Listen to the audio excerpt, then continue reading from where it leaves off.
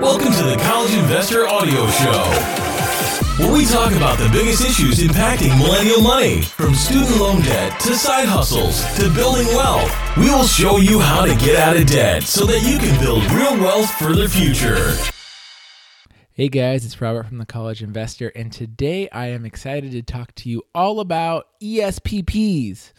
What the heck? What's an ESPP? Well, an employee stock purchase plan. And I want to talk to you all about them because I've gotten a lot of reader questions about employee stock purchase plans lately. And should you take advantage of them? Like, what's the benefit?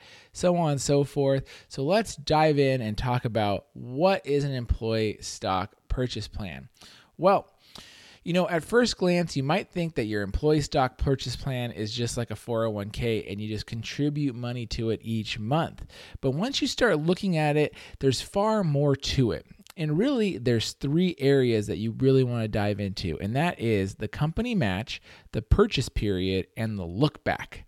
Once you have those three key pieces of information, it becomes really evident whether it makes sense to participate in your ESPP or not. And this guide that we put together will help you get the most out of your ESPP and navigate the various language common to these plans. So, what is an employee stock purchase plan anyways? Break it down. So an ESPP allows you to invest directly from your paycheck into your company's stock. And there may be periods in which you can purchase it, or it could be open all year, which allows you to continually invest. Some companies will include ESPPs as part of your benefits.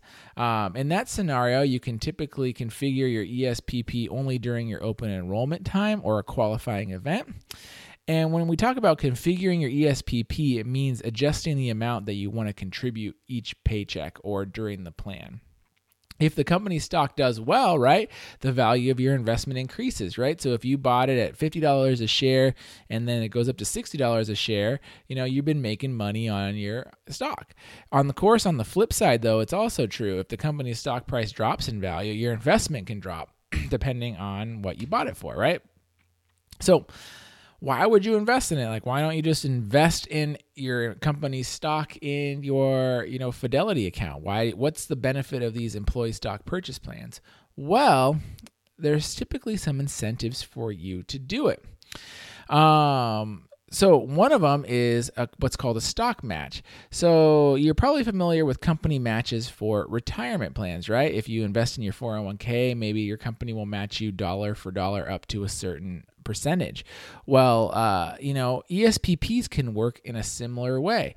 If you're investing $200 in your company's stock each paycheck, the company might match it dollar for dollar, or the company might match 50% of it up to a certain amount. Another common aspect of an employee stock purchase plan is being able to buy your company's stock at a discount. So, rather than paying full price for the stock, you might get a discounted rate, which might be something up to like 10 or 15% off of the stock price. So if the stock is currently trading at $100, well, you're going to be able to buy the stock for $85. And that is a pretty cool deal, right? So you're making an instant $15 in that example every time you invest at that, 15% discount.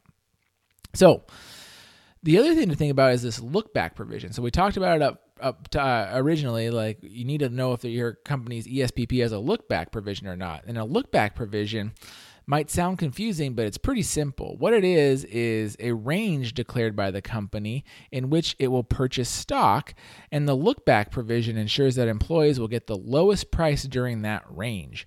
So the lowest price can be at the beginning or the end of the period, and employees could typically get a great deal when look-backs are used because they are getting a discount on the stock price. So here's an example of how it works. Say the stock price is 20% or $20 at the beginning of the purchase period, and at the end of that period, it's $26.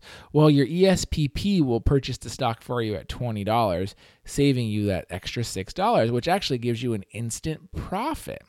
So sometimes you get a look-back period and a discount. So if you use that original example and you get a 15% discount, now you're getting to buy that $26 stock at $17, which is a phenomenal deal for employees. So it could make a lot of sense for you to take advantage of your company's ESPP, especially if it allows you to get great deals on your company stock. But there are some common mistakes that happen too often that we have to share them here. The first thing is simply not diversifying. So depending on the discounts offered by your employer, it can be difficult not to dump as much money as possible into your ESPP. But if all of a sudden you are way overweight in your portfolio on a single stock, it can really increase your risk.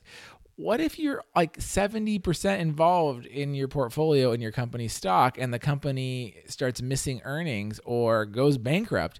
You could lose all that money. So just remember, your employer's stock is just another investment in your portfolio, and you have to maintain a proper allocation. Don't go hog wild, even though it sounds appealing.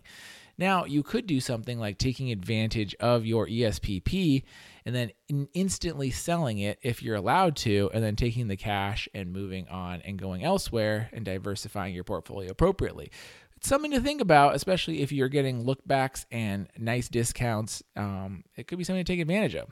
So, second thing that you need to do is be aware of your vesting schedule. So, companies will typically vest your ESPP over time, especially if you're getting a match.